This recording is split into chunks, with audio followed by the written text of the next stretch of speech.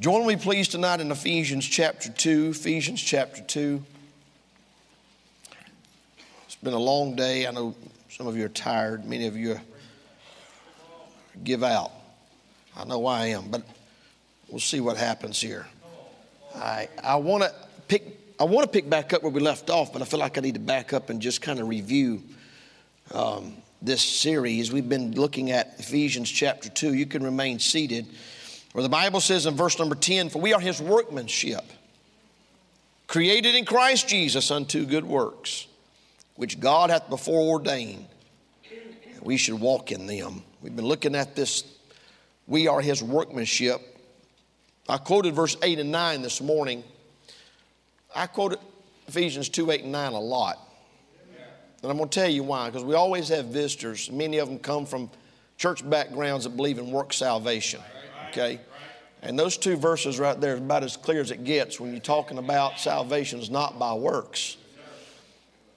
And the Bible's very clear, not of yourselves in verse number 8. You're saved by grace through faith, not of yourselves. It's the gift of God. And I emphasized that this morning out of John 3 about that new birth. It's a supernatural working of God.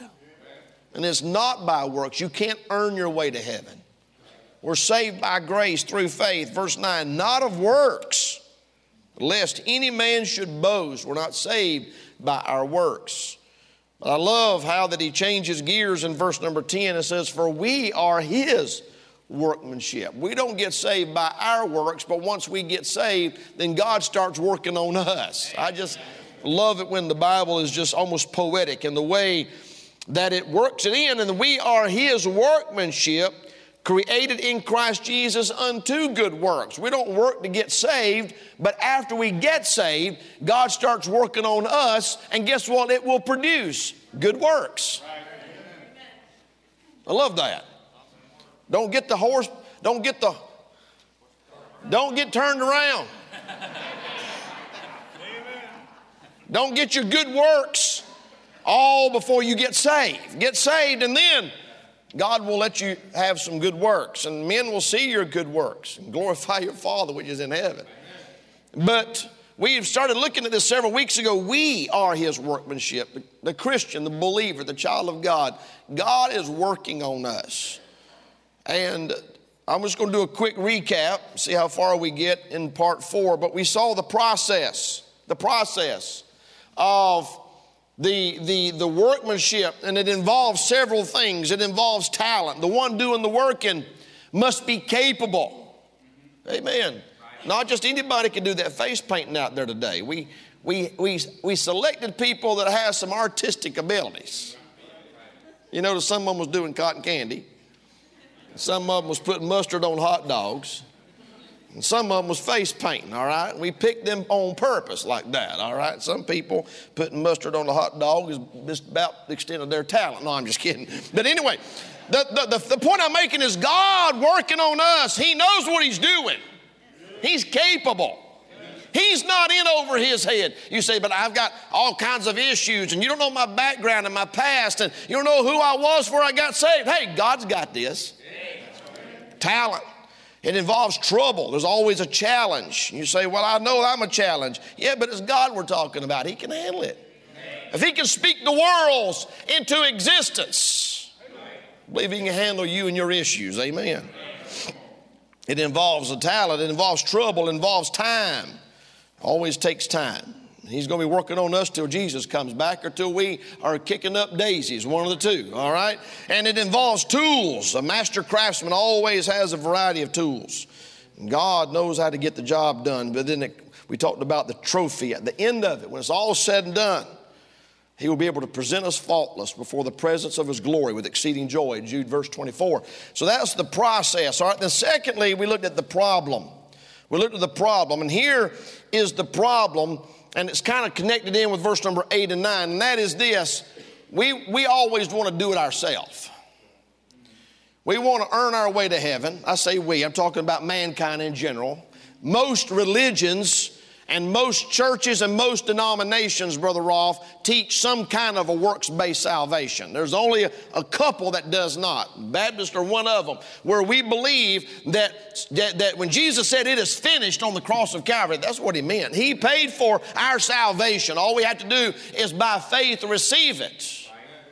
You got people that believe that you're saved by grace and you're kept saved by your works. We don't believe that either. Paul said like this in Galatians, aren't you so foolish? Having begun in the Spirit, are you now made perfect by the flesh? We're saved by grace. We're kept by grace. Come on now.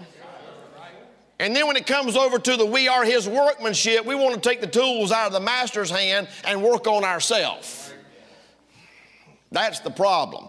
And the reason why it is a problem is because our approval is inconsistent. Our standards vary from day to day. Some days we have a high standard, and some days we have the attitude of, well, that's close enough for government work. You ever said that before? Our approval is inconsistent. Our aim is inaccurate. Men strive for goodness. God strives for perfection. Big difference. Yeah. All of sin that comes short of the glory of God. That's what the word sin means, falling short of the mark, missing the mark. Our approval is inconsistent. Our aim is inaccurate. Our ability is insufficient. Let's just be honest. We don't have the ability to change ourselves into the image of God. We cannot do it. God has to be the one to do it, all right? And then our agenda is impure. If we could conform ourselves into his own image, we would taint it with an impure motive and agenda. It would not be for the same reasons why God does it, which is to bring him glory and to reflect Christ to a lost and dying world. We'd do it so we could sit in a jubilee or camp meet, look over the person beside us and say, I'm more spiritual than they are. I'm better than they are. That's how we think. That's how we are. It's better when God does it because he does it for the right reasons. Amen. We preached about that. I can't repeat all of it. The third thing we looked at was the pattern. We started this a few weeks ago. The pattern. Our pattern for his workmanship is very plain and simple. And that is, he designed for us to be conformed to the image of his son. Well, I've been chewing on this for a long time. Genesis 1, let us make man in our image and after our likeness. Is that not what he said? God wanted a representation of himself on this earth.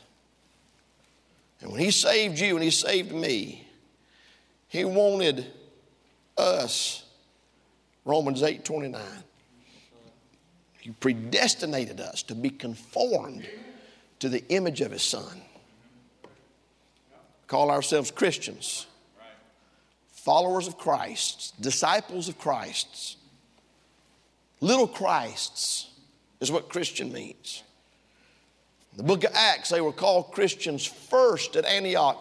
It was a derogatory, it was an insult, it was a negative label that was put on these people, but they had been taught for a year. They assembled themselves with the church and they were taught by Paul and Barnabas. And as a result of that discipleship and as a result of being grounded, as a result of that one-on-one teaching and training, they began to look like Jesus Christ to the point to where the world called them Christians. That was back when if you were a Christian, you'd get fed to the lions. You're thrown in prison. You were killed. Apostle Paul, before he got saved, went into towns and houses and arrested Christians. They're starting to look like Christ. Ain't it something how that your family don't have a problem with you being a drug addict? They don't have a problem with you drinking every dime you make, drinking it up on a bar stool on Friday night. They have no problem with you being a gambler or an addict of any kind. They don't have a problem with you coming home from work and punching your wife in the face and treating your kids like a dog. They don't have a problem with that, showing up late to work, getting fired every 6 weeks. They don't have a problem with you getting behind on your bills and getting your car and your house repossessed. But start looking like Jesus Christ. It gets on people's nerves. Well, that's always been that way. It's always been that way. Some of you know what I'm talking about. You've dealt with it in your own family. That's why he said in Philippians 2, let this mind be in you, which was also in Christ Jesus. He is our pattern. Not the person beside you in the church. Listen to me. Not the deacons, not the Sunday school teacher, not the pastor or the pastor's family. And the Bible's very clear. Those of us in leadership are supposed to be examples of the believer. I'm not taking away from that. There's a difference in being an example. There's a difference in us being an encouragement. There's a difference in us provoking one another to love and good works and being the pattern. Jesus Christ is the pattern. That's the goal, okay? That's the goal right there. The pattern is the Lord Jesus Christ. And there's some things about him that we will never be able to duplicate. I'm going to get tongue-tied saying it's communicative traits and non-communicative. Yeah. There's some traits he has that we can't have. There's some that we can have. We should have. We looked at a few of these the other day. I picked back up with being submissive. Being submissive, I believe, is one of them. All right, Jesus Christ set an example of what it means to submit to the will of God. All right, we quoted those verses this morning out of Philippians chapter number 2. Let this mind be in you, which was also in Christ Jesus, who being in the form of God, thought it not robbery to be equal with God, but made himself of no reputation, took upon him the form of a servant, was made in the likeness of men. Being found in fashion as a man, he humbled himself, became obedient unto death, even the death of the cross. He was submissive to his Father. We've already preached all this, but I just want to go back and touch on it. I'm going to tell you one of the first signs that God is making some headway in mine and your life as Christians is when we learn to look at God and say, not my will, but thine be done. And sometimes we'll say it with sweat running down our face. It's hard. Jesus had sweat running down his face, as it were great drops of blood falling down to the ground. It was blood. As it were great drops of blood. I mean, it was a stressful submission. Come on, y'all. Anybody been there yet? Where it was all you could do to say, Lord, not my will, but thy will be done. Jesus did. Sure he did. Being submissive to the will of God.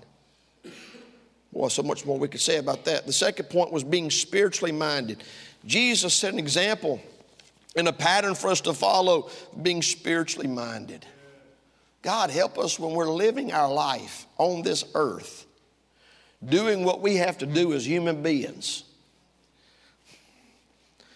I mean, our normal life, brushing our teeth, eating breakfast, driving to work, working, driving home, take a shower, change clothes, eat supper, our normal life. Somehow, while we're doing all of that, ask God to help us have our mind on a spiritual level to where we're thinking about eternal things and we're not so tunnel vision that all we can think about is the temporary and the carnal things. Jesus was always thinking on a spiritual level. No greater example of that. Romans chapter number 8, verse 5, they that are after the flesh do mind the things of the flesh, but they that are after the Spirit, the things of the Spirit. Jesus in Luke 2, verse 49, how is it that you sought me? Wist you not that I must be about my Father's business? 12 years old. 12 years old. Just thinking about spiritual things. I mean, all the time, just spiritually minded. I heard a preacher one time say, some people are so heavenly minded they're of no earthly good. I hadn't met too many of them, just to be honest with you. I've met a lot of people that were too earthly minded to be of any heavenly good. Jesus said like this in Matthew 6:33, but seek ye first the kingdom of God and his righteousness. The whole chapter of Matthew 6, he talks about don't take no thought for your life. Take no thought for what you shall eat. All you think about is what you're going to wear and what you're going to eat and money and paying bills. Don't think about that. Jesus said, I'll take care of that. You put first the kingdom of God and his righteousness. That's how Jesus operated. Being spiritually minded. Number 3, Jesus set a pattern of being soul conscious. Last Wednesday night's message was stout. Lift up your eyes, look on the fields. They're white already into harvest. Souls. It's all about souls. Those folks that got saved today, That is why the church was left here. We weren't left here to have softball team. We weren't left here to have potlucks. We weren't left here to hang out and have a good time. We weren't left here.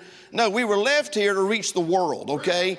And we need to think like Jesus Christ. Jesus saw people. He saw them as sheep without a shepherd. He saw them and he was moved with compassion when he saw the multitudes. The disciples just saw a bunch of people following them everywhere, getting on their nerves. But Jesus saw them with people having needs, and he came. Luke 19:10, the Son of Man is come to seek and to save that which was lost. That's why he came. That's why he came. We ought to be always thinking about souls, being soul conscious. John 4, I must needs go through Samaria. Why you want to detour over there through Samaria? The Jews hated the Samaritans. They were half Jew, half Gentile. The Gentiles didn't like them and the Jews didn't like them. They were hated by everybody. Jesus said, I must needs go through Samaria. What do you need to go through there for? There's one little old woman over there. Been chewed up and spit out by the devil. She's had 5 husbands, and the one she's living with now is not her husband. I want to go by there and save that woman.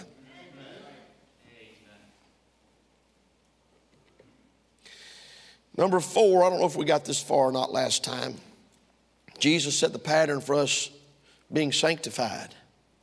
Sanctified. Y'all know what that word means, don't you? Sanctified, set apart, set apart. Did we get this far last time? I can't remember. It's been several weeks. It's God's will for every born-again, blood-bought child of God to be sanctified. Jesus said it like this in John chapter 17, verse 17. He said, sanctify them through thy truth. Thy word is truth. And then in verse 19, here's what he said. This is Luke. This is Jesus in John 17:19. And for their sakes, Jesus is talking to the Father. The disciples are just listening. Jesus is talking to the Father in John 17, Lord's Prayer. For their sakes I sanctify myself, that they also might be sanctified through the truth. He set an example, a pattern of sanctification. And this is going to be a doctrine, and this is going to be a practice that's going to affect a lot of areas of our life every single day. Because multiple times throughout the day, the Christian needs to remind themselves, ye are not your own. You're bought with a price. It's not what do I want to do today. It's not where I want to go today. It's where does he want me to go? What does he want me to do? I'm set apart. I'm sanctified. Jesus was sanctified. Jesus was set apart. He had a specific task and a specific duty and a mission to accomplish. And he said, I sanctify myself that they may sanctify themselves. He's the pattern. 1 Thessalonians chapter 5, verse number 23, Paul said to the church at Thessalonica, and the very God of peace sanctify you wholly. W-H-O-L-L-Y. The very God of peace sanctify you wholly. And I pray God, your whole spirit and soul and body be preserved blameless unto the coming of our Lord Jesus Christ. Sanctification. Body, soul, and spirit. Triune beings. We were made in the image of God. God's a Trinity. Father, Son, and the Holy Ghost. He made man in his own image. We're tripartite beings. Body, soul, spirit. Paul said you need to sanctify all of them. Wholly sanctified. We got a lot of Christians that are trying to be sanctified in their spirit, but they don't want to be sanctified in their body. That's why Paul said in Romans 12, present your bodies a living sacrifice. You need to be sanctified all over. Come on now. When the world sees you, they ought to know there's something different about you. That's right. Brother James and I went hunting Friday morning. At lunch, we went to a restaurant. We were sitting there, looked up and saw an older couple walk in the door. And I said to James, I said, that's a pastor and his wife right there. I said, I'll bet you. How much did I say? I said, I'll bet you. How much? I don't know. He said, I don't bet. I was like, shut up. I'm making a point. I don't bet. I bet you $100 that's a pastor and his wife that just walked in this restaurant. And I said, I'm going to go a step further. They're Pentecostal. We finished eating, and I walked by the table. I said, you're a preacher, ain't you? He said, yes, sir, I sure am. I said, can I pull up a chair and talk to y'all a little bit? I've been hanging out with James all morning. I need some spiritual company.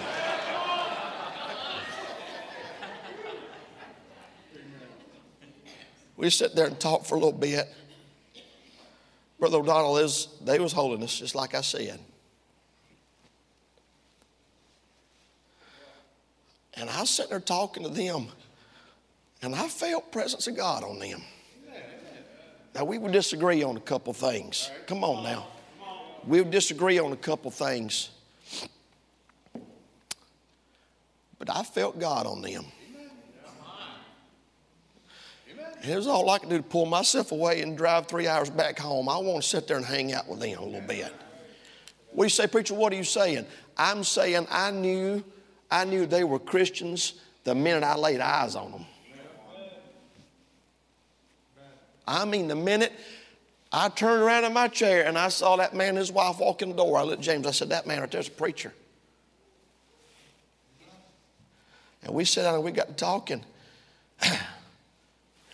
We had some good fellowship. Good fellowship. See, we got Christians today that are afraid to get sanctified. Because when you get sanctified, people that's not sanctified is going to laugh at you sometimes. Now, sometimes they won't. They'll respect you. They just won't tell you that. But some of them are carnal enough and full of the devil enough to make you feel stupid and silly for being sanctified. Right. But Jesus said, I've sanctified myself because I want my children to be sanctified. Right. Jesus was sanctified. Come on now. Right. This doctrine, a lot of people don't talk too much about. They get real nervous. Well, his preacher's fixed to start naming all my sins. Let me tell you something. Listen to me very carefully. The preacher ain't got to name any of them. The Holy Spirit of God will tell you everything you're doing wrong if you'll listen to Him. He'll tell you. God will tell you. I tell you what you do. You get in that book right there. You read that book half as much as you watch television. And you talk to God half as much as you talk to everybody else, and He'll start telling you some stuff. And you won't be one of them people's like, well, I don't find that in the Bible. Holy Spirit of God will show you all kind of stuff. I hate to tell you this, that ain't in the Bible. The principle's there. The precepts are there. Is everybody okay? We're talking about we are His workmanship. When God starts working on you, He ain't going to leave you like He found you. And I don't want to pop your bubble, but if you let Him work on you, you'll start looking like Jesus. You better believe you will. And people will know it. How would you like to walk in a restaurant and immediately, the minute you walk in the door, everybody in there knows you're a Christian? You say, well, that's a little much. Actually, it's not. That's why He said, here's what He said right here. He said, glorify God in your body, which are God's. Is that what He said? Sure He did. Glorify God in your body. Your body is a temple, the temple of the Holy Ghost. If you're saved, the Holy Ghost dwells in you. We're remodeling this little old house over here just so that it will be nice for missionaries when they drop in. Is everybody okay? And I don't believe it can be too nice. I had Miss Barley, I called Brother Barley, Miss Barley. She's real good at finding deals. And she's more patient with shopping than I am. I hate to shop. I hate to shop. I find what I'm looking for, I just buy it. It could be one cheaper, one aisle over, but if I find what I'm looking for, generally I just buy it. And I get home, like, you could have got that over there, so-and-so. And I was like, I don't want to go all the way over there. I was standing right there. It was right there. I got it, and I'm done. Anybody else like that? I hate shopping. I hate shopping. But Miss Byerly loves to shop. At least that's what her husband said in the prayer request time. No, I knew she could find us some bargains. We needed a gas stove, we needed a refrigerator, we needed a washing machine and dryer, and needed a microwave. And I said, I want one of them refrigerators that's got the ice and the water in the door. Did we get that? You get that? I like ice and water in the door. I don't want to be opening up the freezer and taking out the ice trays and doing all this jive action. I want ice cubes, crushed or cubed, come on now, and water. That's what I wanted. And our missionaries deserve the best. We didn't go to Salvation Army and buy appliances for this house over here because it's for our missionaries. And we're remodeling it, putting all new carpet in there. It's been like 5 different families has lived in there. We could have shampooed it, but we're ripping it out and we're putting new carpet in there. It had like 6 different kinds of ceilings in there, for real.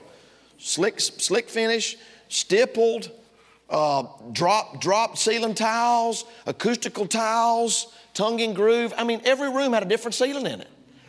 You walk in the door, there was 4 different kinds of doors. I took a picture. It was like 4 different, none of the doors matched. None of the doorknobs matched. You said, ain't no big deal. Well, that's why I didn't ask you to do it, because I hate that kind of stuff. I hate that kind of stuff. Walk in there and make it right. House looked like it was built out of a salvage pile. Change all the doors, change the carpet, change all the ceiling. Put new mattresses, brand new mattresses. We got a set of mattress and box springs on this for this mission house over here, like a $4,000 set of mattress and box springs. We got it for like $1,100. That's a no-brainer. Amen. We ain't even got to pray about it. Just get it. Amen. And Brother Morrison and his wife, with the Morrison sisters, they were the first ones to sleep on it. And he said to me, you said you're remodeling this house, you're going to buy all new furniture? I said, yeah. He said, man, anything in the world wrong with that bed? I said, I guess not. We just bought it yesterday. He said, man, that was a good sleeping bed. I said, that's what I'm talking about. And I want it to be nice. And have new cabinets and new light fixtures and a new sink and new faucet and a cabinet in there with a coffee maker and a Keurig and all the stuff so that you can make coffee. You say, preacher, what in the world are you saying? Here's what I'm saying. We're doing all of that for a house, an old house, just for missionaries to stay in. Now, how much trouble you reckon we ought to go to for the temple of the Holy Ghost? That's what I'm talking about. I'm talking about being sanctified. I'm talking about living right. We're the temple of the Holy Ghost. I don't want to give that up. There ain't nothing wrong with that. Oh, hang on a second. We're talking about the Holy Ghost here. We're talking about the Holy Ghost. If it ain't too good over here, if it ain't too good for the missionary, what do you reckon we ought to do for God? Tired of people saying, I don't see anything wrong with that. Well, what's right about it? Romans 1 says, prove what is that good and acceptable and perfect will of God. It is not the preacher's job to have to prove to you that it's wrong. It is your job to prove it's right. The burden of proof is on us. Come on. Sanctified. 2 Timothy 2:21, if a man therefore purge himself from these, he shall be a vessel unto honor, sanctified and meet for the master's use and prepared unto every good work. 1 Thessalonians 4:4, that every one of you should know how to possess his vessel in sanctification and honor. It's all through the Bible. Look at all the times God used the word sanctified, sanctify, sanctification. It's all through there. And Jesus set the example of being sanctified. Number 5, write this down, we're done.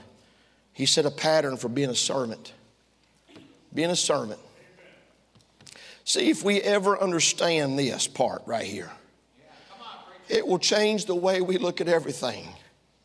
Never again will you as a child of God say, I have to do this or that.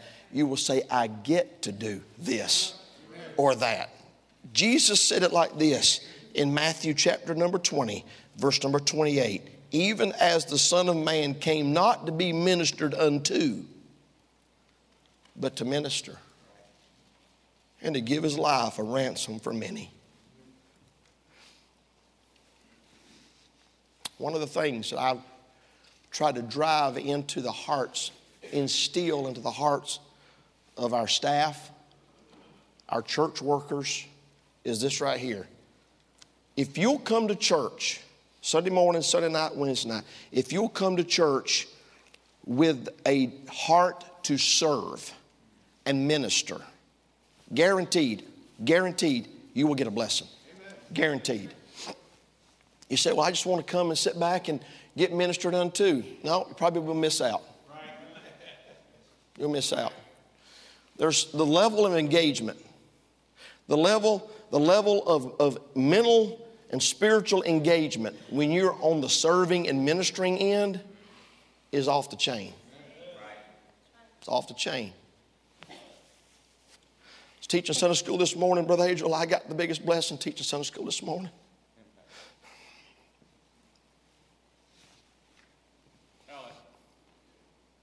When you're singing, when you're giving, and everything that you do it out of a heart of service. The joy and the fulfillment that God will give you is unbelievable. A lot of people go to church and it's like, all right, I got my seat, I'm ready for the show.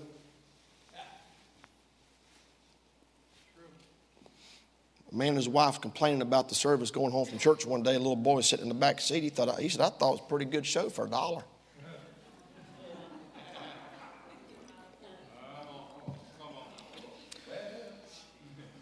Jesus, Philippians 2, 6 and 7, who being in the form of God, thought it not robbery to be equal with God. He was God. Okay, y'all? He was God. Jesus was God.